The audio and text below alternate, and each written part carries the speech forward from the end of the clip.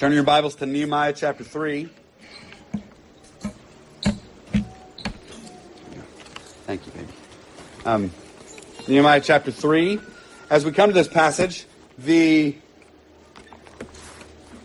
lot of pastors use this passage one way or another. They use it to either talk about something different, as in they jump to a New Testament passage immediately and they don't bother dealing with this one. They just go, look, they're building the wall. And then they go, how do we build the wall? And rightly so, they talk about the immediate application, which is beautiful and enjoyable and delightful. Don't hear me scolding them. I'm not scolding them for it. But that's what they do. Or they skip this passage altogether. They read through it and then get right to chapter 4. Because chapter 4 is where the action starts. Chapter 4 is where the fight starts. But in chapter 3, we are told what they rebuild, which is feels a lot like reading a list of begats in the Bible. So-and-so begat, so-and-so begat, so-and-so begat, so-and-so begat, and he was 1,000 years old. And so-and-so begat, and so-and-so begat, and so-and-so begat, and they had so many kids, and so-and-so begat. And so it feels a lot like that. And I just wanted to preface what we're about to read by saying that so that you would understand that we aren't doing either of those. We're going to actually dig into this passage and look at chapter 3. And as we read, your mind may drift a little. And I want you to focus and pay close attention to what's read. So I'm warning you about that, about what we're about to read, just so that you'll zero in on it.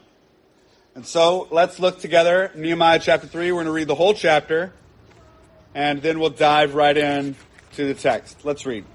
Then, also, I'm going to mess up a lot of names. Just, be prepared.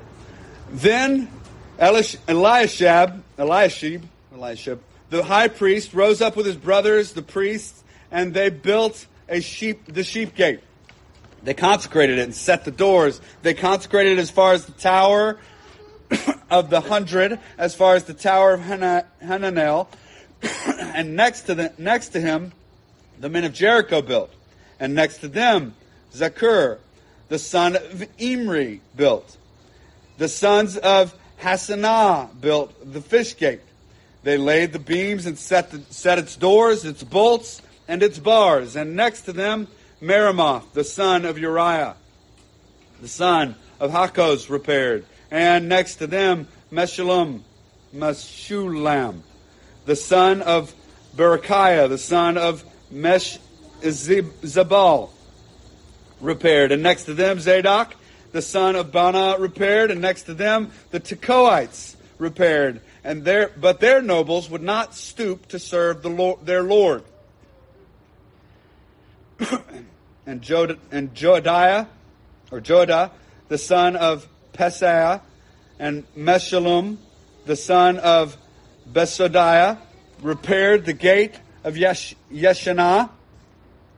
They laid its beams and set its doors and bolts and its bars. And next to them repaired Melatiah, the Gibeonite, and Jadon, the Meronothite, the men of Gibeon and Mizpah, the seat of the governor of the province beyond the river.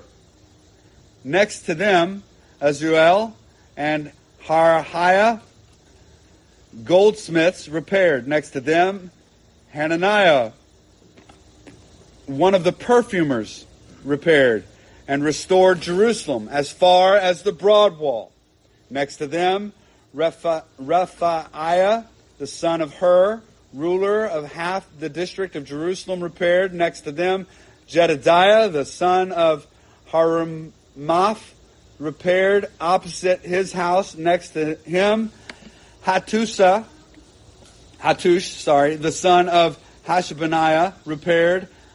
Malchijah, the son of Harim, and Hashab, the son of Pahath Moab, repaired another section, and the tower of ovens. Next to him, Shallum, son of Halohesh, ruler of half the district of Jerusalem, repaired, he and his daughters. Hanan and the inhabitants of Zanoah repaired the valley gate, and they rebuilt it and set its doors and its bolts and its bars, and repaired 1,000 cubits of the wall as far as the dung gate. Malachijah and Rechab, ruler of the district of Bethel Hakarim, repaired the dung gate and rebuilt it and set its doors and its bolts and its bars. And Shalom, the son of Kolhozah, ruler of the district of Mizpah, repaired the fountain gate, and he built it and covered it and set the doors, its bolts, and its bars. And he built the wall of the pool of Shelah of the king's garden, as far as the stairs that go down from the city of David. After him, Nehemiah, the son of Azbuk, ruler of half of the district of Beth Zur, repaired to a point opposite of the tombs of David, as far as the artificial pool, as far as the house of the mighty men. After him, the Levites repaired. Rehum, the son of Bani, next to him, Hashabiah, ruler of half the district of Keilah, repaired for his district. After him, their brothers repaired. Bavai and the son of Henadad, ruler of the half district of Keilah. Next to him, Ezer, and the son of Joshua, ruler of Mizpah, repaired another section opposite the ascent from the armory at the buttress. After him, Baruch, the son of Zabai, repaired another section from the buttress to the door of the house of Eliashib, the high priest. After him, Meremoth, the son of Uriah, the son of Hakkoz, repaired another section from the door of the house of Eliashib to the end of the house of Eliashib. After him, the priests, the men of the surrounding area, repaired. After them, Benjamin and Hashib repaired opposite their house. After them, Azariah, the son of Maaseiah, son of Ananiah, repaired beside his own house. After him, Ben-Nui, the son of Henadad, repaired another section from the house of Azariah to the buttress and to the corner. Palal, the son of Uzziah, repaired the buttress of the tower projecting from the upper house of the king to the court of the guard. After him, Pedaiah, the son of Parosh, and the temple servants living on Ophel, repaired to the point of the water gate on the east and the projecting tower. After them, the Tekoites repaired another section opposite the great projecting tower as far as the wall of Ophel. Above the horse gate, the priests repaired, each opposite his own house. And after them, Zadok, the son of Immer, repaired opposite his own house. And after Shemaiah, the son of Shechaniah, the keeper of the east gate, repaired. After him, Hananiah, the son of Shelemiah, and Hanan, the son of the sixth son of Zalaph, repaired another section. After him, Meshullam, the son of Berechiah, repaired opposite his chamber. After him, Malchijah, one of the goldsmiths, repaired as far as the house of the temple servants and the merchants, opposite the mustard gate, and to the upper chamber of the corner. And between the upper chamber and the corner and the sheep gate, the goldsmiths and the merchants repaired. May God add his blessing to the reading and the hearing of his word. Thank you for bearing with my mispronunciation of names. So, we want to talk about Nehemiah chapter 3. And just as we dive into this, I want to remind you of a couple things. One, there's a great prophetic backdrop going on here. Nehemiah is written, and this passage is happening amidst the prophetic backdrop, where we can remember in Jeremiah chapter 19, Jeremiah stood at the very dung gate where they're repairing in this chapter. So he stood there at that dung gate, and he prophesied the destruction of Jerusalem. He prophesied the destruction of Jerusalem at the dung gate, stood there at that gate, and said, this place is going to be in ruins. And as Nehemiah walked around Jerusalem in the last chapter taking inventory, he would have remembered this is the very place where Jeremiah said this was going to happen. But Jeremiah didn't stop his prophecy there. Ezra and Nehemiah, the book begins with Jeremiah's prophecy. With Jeremiah saying, I'm going to rebuild. I'm going to bring it back. I'm going to bring you back to the land. I'm going to rebuild all of this, and it's going to come back into existence. Jeremiah prophesied both the destruction and the rebuilding of this. So as they're rebuilding, there's this prophetic background going on where they are laboring side by side as a community of faith to rebuild walls. Walls that we know from archaeology and history were about 8 feet thick. They were about 8 feet thick, these walls. And they were massive. And they're rebuilt with stone and beams. Beams that would hold them in place. Beams that would go along the tops. Beams that would provide walking and stone. They're massive buildings. This is a massive project. This is huge. And they're rebuilding these things together as a community in the midst of a prophetic reality. Not only does Jeremiah emphasize that there would be this rebuilding, he emphasizes the returning of the king. The returning of David's son. The king who would come back.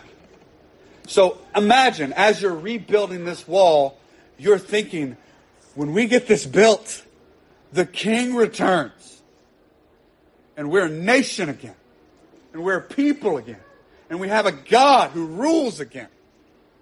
And we're not in exile anymore. And everything is set right. And everything is made whole. And our sin that has weighed us down is forgiven. And we are able to worship the Lord in spirit and in truth because His presence is with us.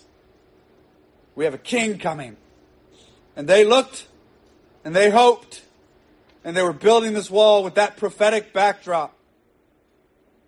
And as they build, and that's drummed up in their brain. And they're thinking, we have a king who's coming to save us.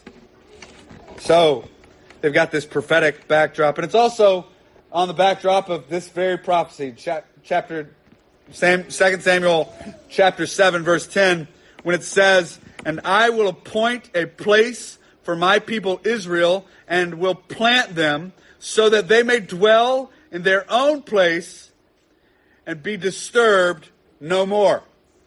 This is in the context of the same prophecy that says, I will appoint that the son of David will rule on the throne forever.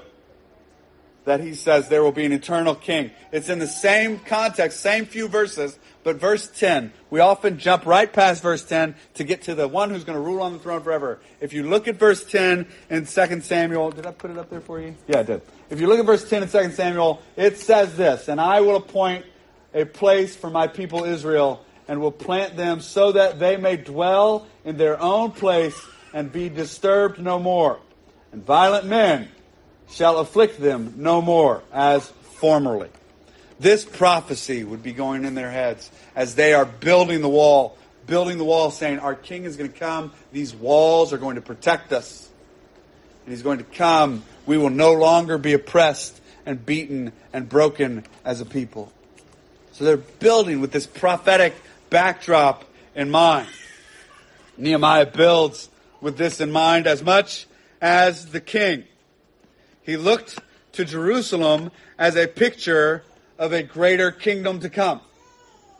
Nehemiah was looking at Jerusalem as a picture of what is a greater kingdom to come. And we know this from Hebrews chapter 11 when it says that Abraham went to a city but was aiming for a city that would be greater.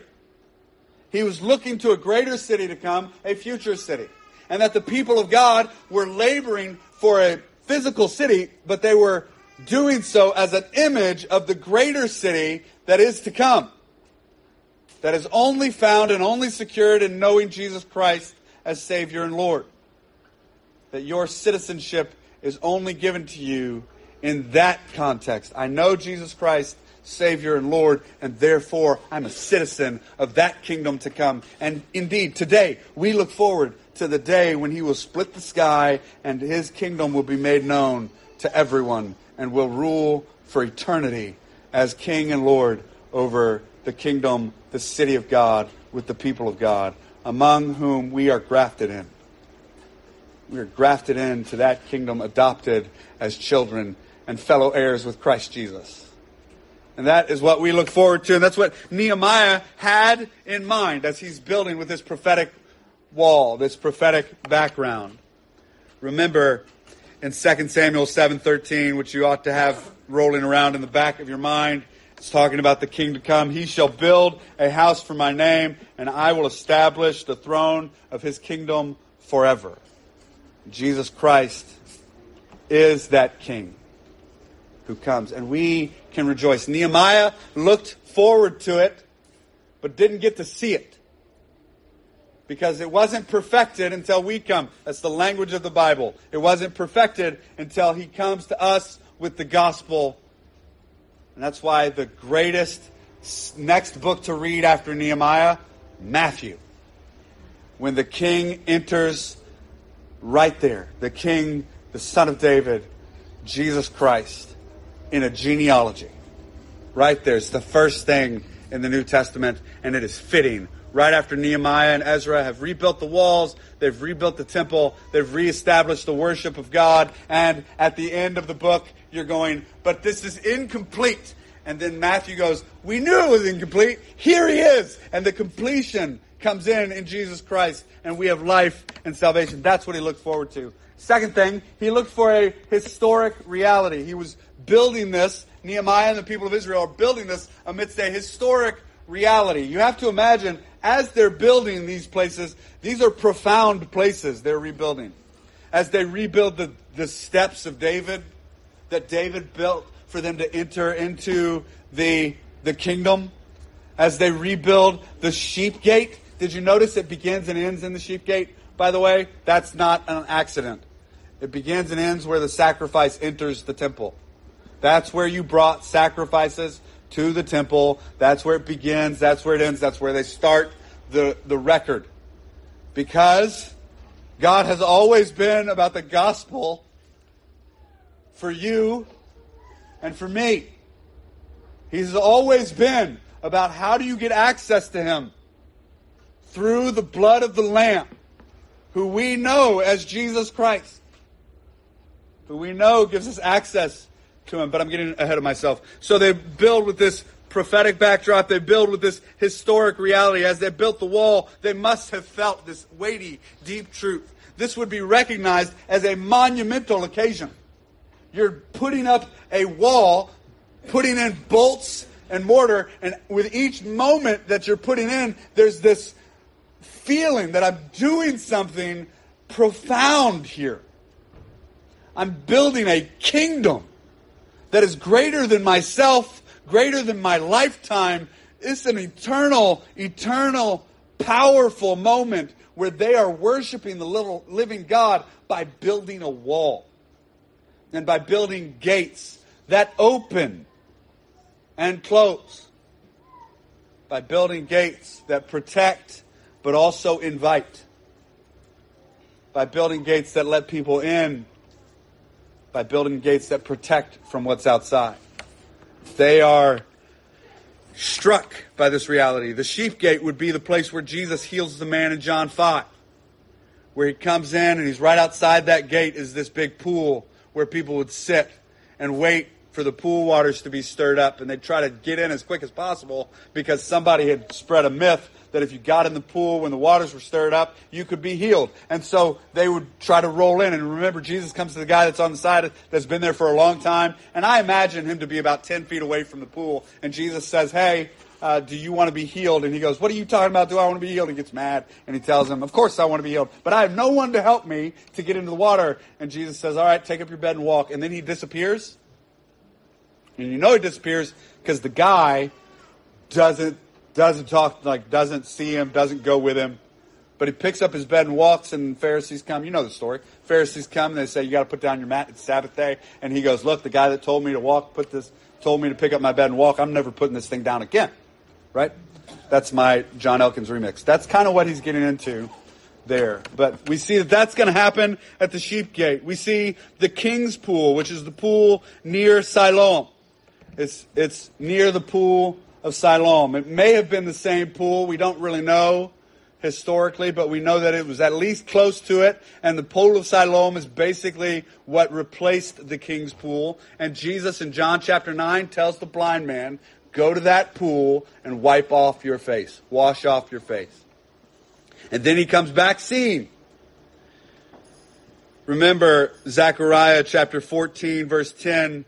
Zechariah, who would have prophesied during the time of most of these people, who was there in the restoration of the temple, who's around, he would have been prophesying there. And Zechariah in 14:10 talks about the tower of Hanael, which would stand forever. When everything else is leveled, this tower is going to stand. So they are building this tower going, this is going to be the victory of the Messiah. There's this historic power here. This would have pointed them to a place in history in which God restores His kingdom. Now, I tell you that to tell you this. When you are doing righteousness as a Christian on this earth, and you are engaging the body of Christ and dealing with each other, and you are building up the body of Christ, you have the same backdrop. You have the same backdrop. Every nail you put into place, every encouraging word you give to a Christian, every time you lift up a brother or a sister, every time you build the church, every time you share the gospel, you are doing the same thing. You are laboring to build the kingdom of God on the earth, and you will see beautiful things from it. Just like they did here. This is down to the city of David, where the steps would be built to get into the city. David built steps to get into the city. To get into the city. Not to keep, you don't build steps to keep people out of a city. You build steps to get people into a city. And at the southern gate, we have that map. I'm sorry I didn't print a map for you this week. I printed a bunch of other stuff for you instead. But we have a map, and at the bottom of the city, at the bottom there was the stairs. That's because it led into a big hill and a valley, and it was hard to get into the city. So David built steps. Such a simple thing with such profound implication. God has always wanted people to be able to get into His city. And He wants them to come in the right way. Through the blood of Jesus Christ. Through the atonement of the Lamb. He wanted them to get into the city. The gospel has always been the case. And if you notice there's a reference, what we read earlier, to the garden of the king, the king's garden. We don't have time to dwell on that this morning, but that's a subtle reference to the Garden of Eden. That's a subtle, just showing you, hey, this is how you get into paradise. Through the steps of David, through the king's steps into the king's garden. This is Jesus is the access to the king's garden. There's a whole lot to say there. I'm going to stop right there. So this he's got these things, it's a profound place. There's monumental moments going on here. There's a historic reality, and there's an eternal vision. As we said, Israel serves to point us to an eternal kingdom. Israel serves as a pointing of us to an eternal kingdom. When we read this, we ought to be reminded of Hebrews chapter 11, verse 10, where Abraham looks forward to an eternal city. In same chapter 11, verse 22, Joseph sought to be buried in Jerusalem or in Israel because it was a greater kingdom. And then in Hebrews chapter 11, verse 39 through 40, God brings to perfection that which is incomplete in Jesus, in the kingdom of God. So we have these things. They look forward to these things which the prophets did not fully comprehend. In 1 Peter chapter 1, verse 10, the prophets did not fully comprehend the vision that was there for them. So, We have those three things. We have a prophetic backdrop, we have a historic reality, and we have an eternal vision. Next, let's talk about building the city of God. The building of the city of God. As we read, you will notice, as we read, this was a communal and cooperative work. It's a communal and cooperative work, and it's a complete work. Those are our 2 points for the building of the city of God. This is a communal and cooperative work, and it's a complete work. It involves everybody, and it is finishing. It's all the way around, from sheep gate one side to sheep gate the other side. It finishes the whole thing. So let's talk about the communal and cooperative work. First, it begins with the high priest and the priest at the sheep gate. And it ends at the sheep gate. We mentioned this already, that it begins and ends at the sheep gate for a reason. The high priest is the one who starts this. Now, if you were a group of pastors, we would dwell on this a whole lot. But since I'm kind of yelling at myself, I'm going to do this quickly. Pastors are not priests. They are not priests. They do not offer salvific opportunity.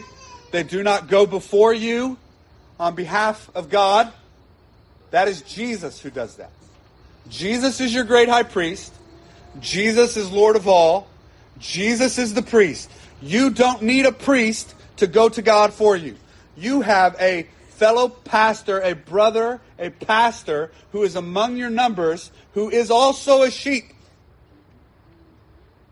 I am not a priest. We say that from the outset. I'm not a priest. And any denomination or Christian group that would herald a priest or a hierarchy over your head is doing something extra biblical. I am a member of the body of Christ who has been tasked with specific things. And that's my job.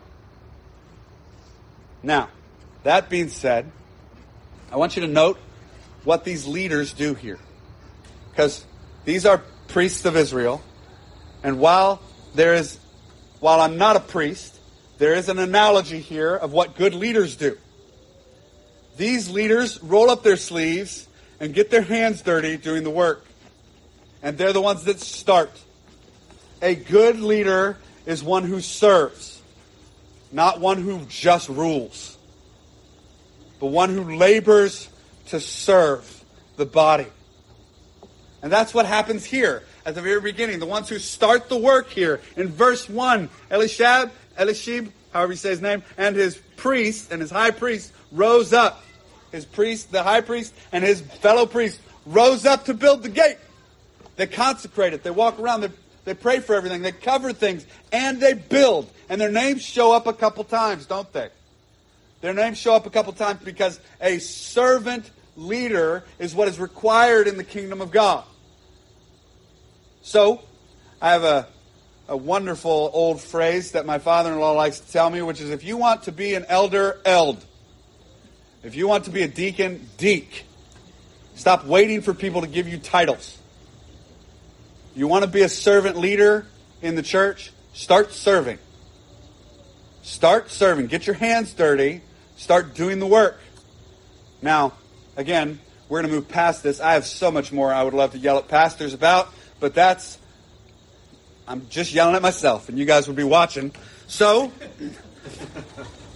he begins with the high priest and the sheep gate. The spiritual leaders are a part of the body who labor in the body. Pastors, leaders, elders, deacons, people who have some kind of position, they should be laboring in service to those who they love. Note what was absent from all of that description I just gave. What was absent was any sense of hierarchy. That's not how you lead. You don't lead by claiming an authority. You lead by washing people's feet, by dying for them, by out-serving them, by Romans 16 them. Outdo one another in showing honor, by loving each other, by out-loving everyone. That's how you serve. That's how you lead. They're put into the body in order to equip the saints, as we know from Ephesians 4, in order to equip the saints for the work of the ministry. That's what they are for. Now, note, the priests began. Second, the people come from everywhere. Did you notice that as we read through? You had the people of Jericho in verse 2, that ancient city where they marched around and the walls fell. These are people from that area. They come to build. The Tekoites who come in verse 5, and they show up again later. They build two different parts. The Tekoites who come without their leaders, by the way. The nobles who didn't want to be a part. In verse 5, they say their nobles did not want to come, did not want to help the leaders, did not want to help the Lord, the building of the Lord. So they come from there. Now remember the Tekoites. You remember the stories of the Tekoites. You have Amos, who's from Tekoa. He's a shepherd from Tekoa. Some scholars think that he was probably a fruit harvester who picked fruit and then did shepherding kind of on the side to make ends meet. But he's a shepherd from Tekoa. He's one of the greatest and strongest prophetic voices of the Old Testament. And he is a shepherd who picked fruit in the off season. That's Amos. And he comes, and so you remember him, and you remember Joab when David was angry with Absalom and wouldn't forgive him, and Joab tricks David into forgiving him by having a woman of Tekoa deceive David, and David is caught in the same kind of play as he's caught with Nathan, who tells him the story of the sheep that gets stolen, and David gets all enraged, and Nathan's like, "You're the man," and then David says, "Oh, I need to repent," and there's this weird exchange, and David repents, and he calls Absalom back after having kind of driven him away. In verse 7, we saw the Gibeonites. Did you see that?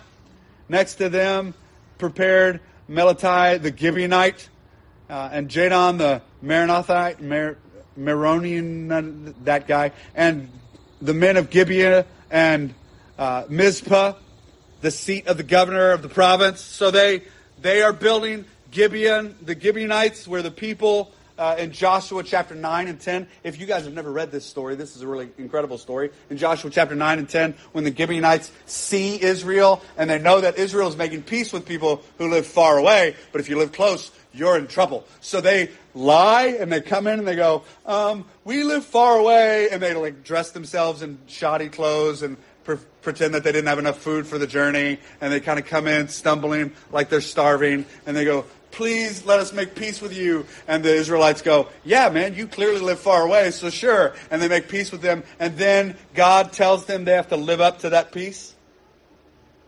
And it goes bad at first, but God rewards them for living up to the peace. In chapter 10, 9 and 10, and Gibeonites become part of Israel. That's what's going on here. They become part of Israel. Again, because the gospel has always been about, if you will have faith in the Lord Jesus Christ, you will be saved. And in the Old Testament, they were in faith in the coming Messiah through Yahweh, through the Lord, all caps. And they had faith in Him, and they trusted Him, and God saved them. Happens over and over in the Old Testament. And you see that there's all kinds of people here. Mizpah is another one where Israel holds a ceremony of repentance. This is an ancient place where Israel held a ceremony of repentance in 1 Samuel chapter 7. So we can draw from this deep, powerful truth. It doesn't matter where you come from. It doesn't matter where you come from, or your background, or how great you've been, or how wonderful you've been, or how awful you have been. It doesn't matter. Those things do not matter. God will use you in His kingdom when you have faith. You believe in Jesus Christ, then you are part of the kingdom. Get to work. We build together. This is beautiful. From all over, from every place. It doesn't matter your pedigree. It doesn't matter how wonderful you are. It doesn't matter if you were from a race of people who lied to get into the kingdom. Do you have faith now? Do you have faith now? That's the question. If you have faith now, get to work. Next, we have all types of people that come. Look at this. All the jobs. The priests are mentioned in verse 1, in verse 20, in verse 22, and verse 28. And they're primarily doing the sheep gate and then houses. In ancient Israel, you had the big wall, and then inside the wall, you had houses built right up against the wall. And the priests were working primarily on houses and walls opposite of their house. So they were working primarily in homes. There's a lot to be said there about the fact that fathers are to be the priests of their home and are to work and labor to build up the wall around their house and to defend their family and to protect their family by the word of God. You have a commission to do this. You have a commission to do this. Fathers, you are the priests of your household. There's no getting around that. It's a delightful responsibility, but as we talked about earlier, it means that you're a servant to your family. It means you lead by dying. What is it Paul says? Christ, love your family like Christ, love your wife like Christ loves the church. You're to die for your wife. That's a great, encouraging one whenever you're frustrated, right? Come home, dishes aren't done. House is a mess. Kids are going rampant, going crazy. Your wife is on her last nerve. She just got home too. Everything's a mess. Everything's going crazy. She's sighing. You know, my wife doesn't get mad. She sighs. She's just exhausted.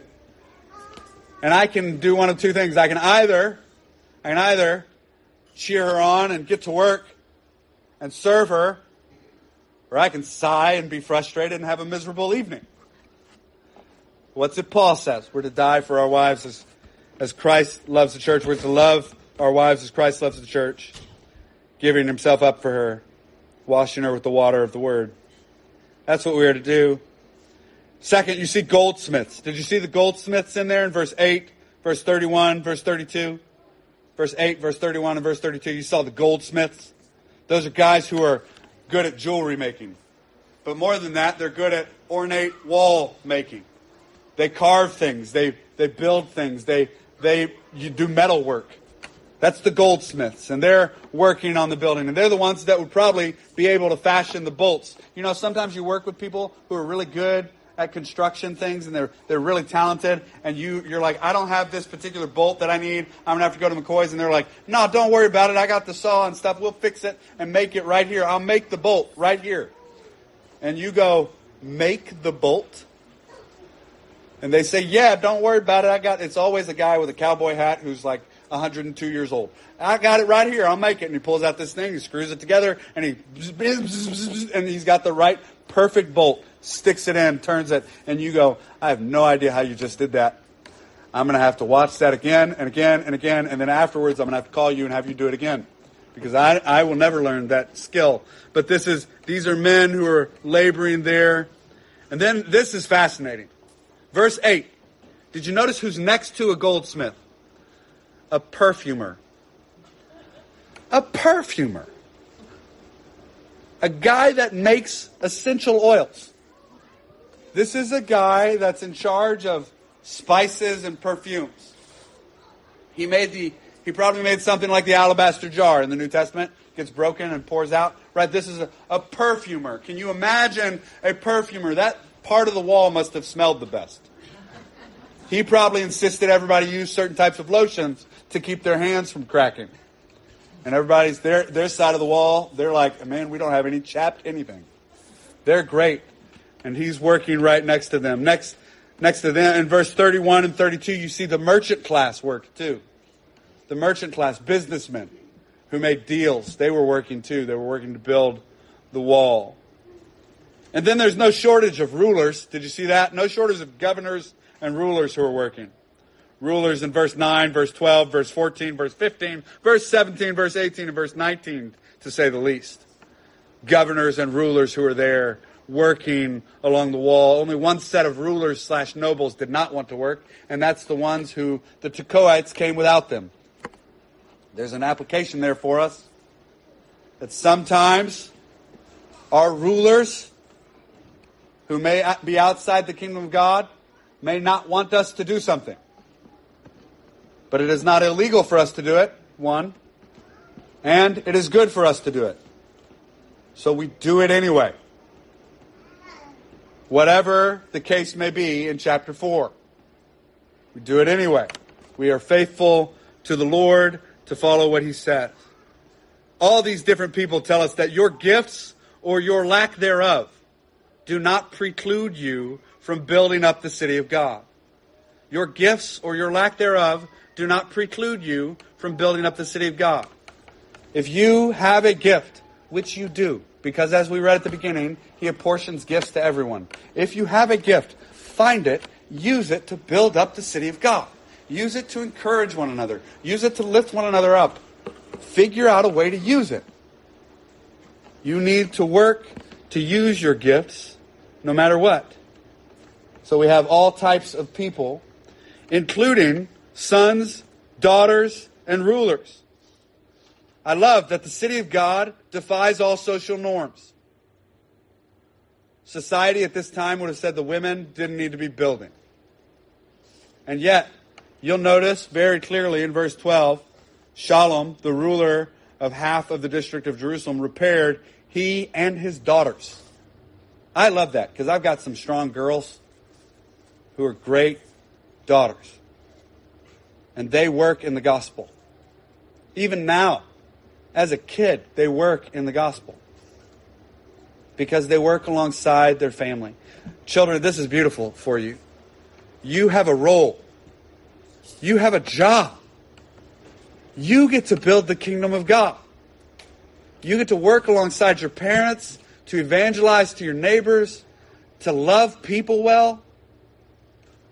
Oh, I'll never forget the time when I was in the grocery store and my daughter, I was waiting for an obviously Muslim man to move out of the way of juice. And she was 2, maybe, in the cart, 2 or 3. She was able to talk and sing. And she looks at the guy. Hi! And I very sheepishly went, he's got the big turban on, big beard, obvious. Kneels down. His wife's with him, but she won't talk to you. That's how you know when they're Muslim. She's not going to talk to you because the wife, it's inappropriate for the wife to address a stranger, a man in particular, especially in the presence of her husband. So the husband looks, cute kid. And he's like bending down. I'm just waiting patiently, playing with my kid. And she turns around and goes, hi! And he looks up again. And she goes, hi! And he goes, hi. And she goes, Jesus loves me, this I know. For the Bible tells me so. Sings the song. And then ends it. They are, how does she say? They are weak. They are weak. They are good. Something like that. It was the wrong words. She'd sing it. She sang it to the guy and I was like, hey, hey. My daughter is a better evangelist than I am at 3. Do you understand? Sometimes, children, you have an ability to reach people for the gospel that your parents are not able to do. And it is beautiful. And you have a place in the kingdom building the wall next to them. This is beautiful. So this is a cooperative work. You are all needed in the body of Christ. You are all needed in the local church. There is nobody that is not needed in the local church. There is nobody that is not needed in the body. Every single person in the body of Christ has purpose, merit, and value, even if you don't like them. Even if you don't like them. Remember, they belong to Jesus. And they have a place in the body. And if they don't have a place in our local body, then we're doing something wrong. We're doing something wrong. People you do not like should still be able to stand next to you and build the wall. I guarantee you that there was some construction worker next to the perfumer who was going, this guy is annoying with the lotions all the time. Or there was some man working next to Shallum and his daughters going, your daughters can't swing the hammer hard enough. I guarantee you that those things were happening. But those aren't the point. The point is that everybody has a place in the work of God. So second, it was a communal work, a cooperative work, and it was a complete work. And the complete work, note Walls, gates, stairs, entryways into the city must be made clear. Remember, when he walks around the gate, he can't get in because his horse can't fit underneath some of the gates that have been broken down so badly. He can't get in. So part of the issue is that there was no access to the kingdom of God for the people of God to go to the worship of God. The gates and the walls and the stairs and the entryways into the city must be made clear. The walls show you where you cannot climb in. The walls are there for a purpose. They show you where you cannot climb in or jump in. In John chapter 10, Jesus illustrates that there are those who try to climb in a different way, but he is the door. John chapter 10, verse 7 through 10. They also serve to identify the shepherd versus the robber. The shepherd versus the robber. The shepherd, who is the gatekeeper, who is the gate itself, who is the open door, who comes in by the gate. That one, the one who comes in the right way, Jesus Christ, the good shepherd. Gates show you the way in. Stairs give you foundations to walk into the fountain and the garden of God. The stairs of David led into the fountain and the garden of God. And if you'll notice, they rebuild that area. And you can walk in to the king's garden, the fountain where there is life and salvation. And then finally, houses give you a place. Houses give you a place, and they are rebuilt with the wall. Houses give you a place to live, to worship, to be, to belong. Oh, there's so many applications here. Just hear a couple of them rattled off. You belong in the kingdom of God. There's a place for you. It's the first one. There's a place for you in Jesus Christ. 2, there's a lot of work to be done. There's a lot of work to be done, and it requires all of us. There's a lot of broken people. It requires all of us to rebuild what sin has destroyed. It takes all of us. 3, leaders serve. Leaders serve. 4, there's access to the city of God in Jesus Christ, our Lord, through the stairs he made. Through the stairs he made, to the garden he designed, to the fountain that brings eternal life. Jesus claims all of these things for himself. He claims that he is all of these things. And it begins and ends at the sheep gate.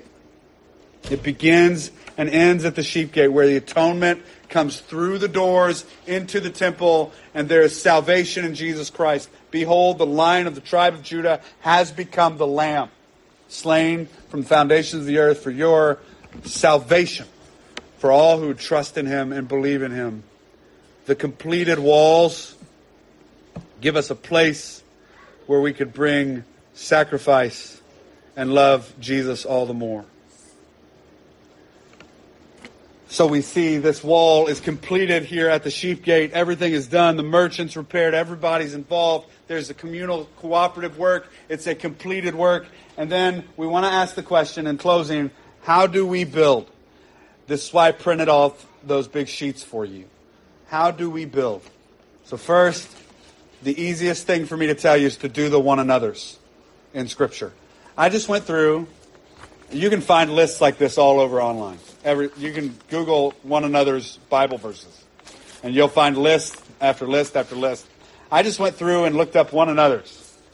There's 4 pages of one another's. I didn't even include them all.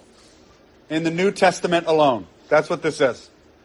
Take these. Ask yourself, am I doing these? This is how we build the kingdom.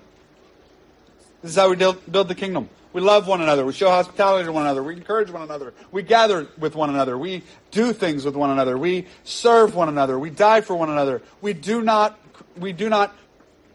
wrongly judge one another. I want to put wrongly in there because there are times when you are also told to judge and correct and admonish and reprove. We admonish one another. We lift one another up. We serve one another. We eat by one another. We eat with one another. That's a big thing, isn't it? We do these things, one another's, all together. The second thing I would encourage you to do is to read Ephesians 4. Read Ephesians 4. You read 1 Corinthians 12, the first half. We're going to read the second half at the end of the service. So that's one where we talk about being one body in Christ. We also need to read Ephesians 4, where it talks about being unified and united together in Christ. This is how you build the body of Christ. You are unified in the labor, in the work, in the in the striving together for unity's sake. This is how we build each other up. So, homework for you, Sovereign Grace Fellowship. Study and read your Bible, pray. These are great things. They're great disciplines that you need to do. Fast. These are disciplines that you need to do. There's something to add, which is striving to build the body of Christ. Take this list of one another's. Take Ephesians 4 and 1 Corinthians 12. Read them and let them saturate you, and strive to do them. My friends and I have a few friends that I play this game with. We give ourselves points when we outdo one another in showing honor. And it's fun. It's just fun. We're not actually keeping score, just to be fair. But it's fun to try and outdo your brothers and sisters in Christ by showing honor. And I mean in simple ways. Picking up their trash before they can. Not saying something to them when they've gotten something, just fixing it for them. Helping someone with something without being asked. Just simple things to outdo one another in showing honor. I would encourage you as a body to do this homework. Pray and ask the Lord for ways that you can wash other people's feet, that you can serve them, that you can do the one another's for them, and strive to do so. And strive to do so. Why? Because if you believe in Jesus Christ as Lord and Savior, He has changed your heart, and doing these things is your joy. And doing these things is your joy. And if He has redeemed and rescued you, you will find great joy in living in the body of Christ, building the kingdom. I wish that we had another hour, because I would love to go through Ephesians 4 and 1 Corinthians 12 and do that. And maybe I'll write something about it. But for now, let's end with this commission that you strive to do this together. Lord, we pray that you would impress upon our hearts ways that we can serve and love one another. We pray that you would delight in your people at Sovereign Grace as we strive to love one another, as we strive to live and love together, as we strive to delight you with all that we are. Lord, we love you and we trust you in everything. Be glorified now as we come to a time of communion together. Lord, we pray that you would be delighted as we remember your body broken for us and blood poured out for us.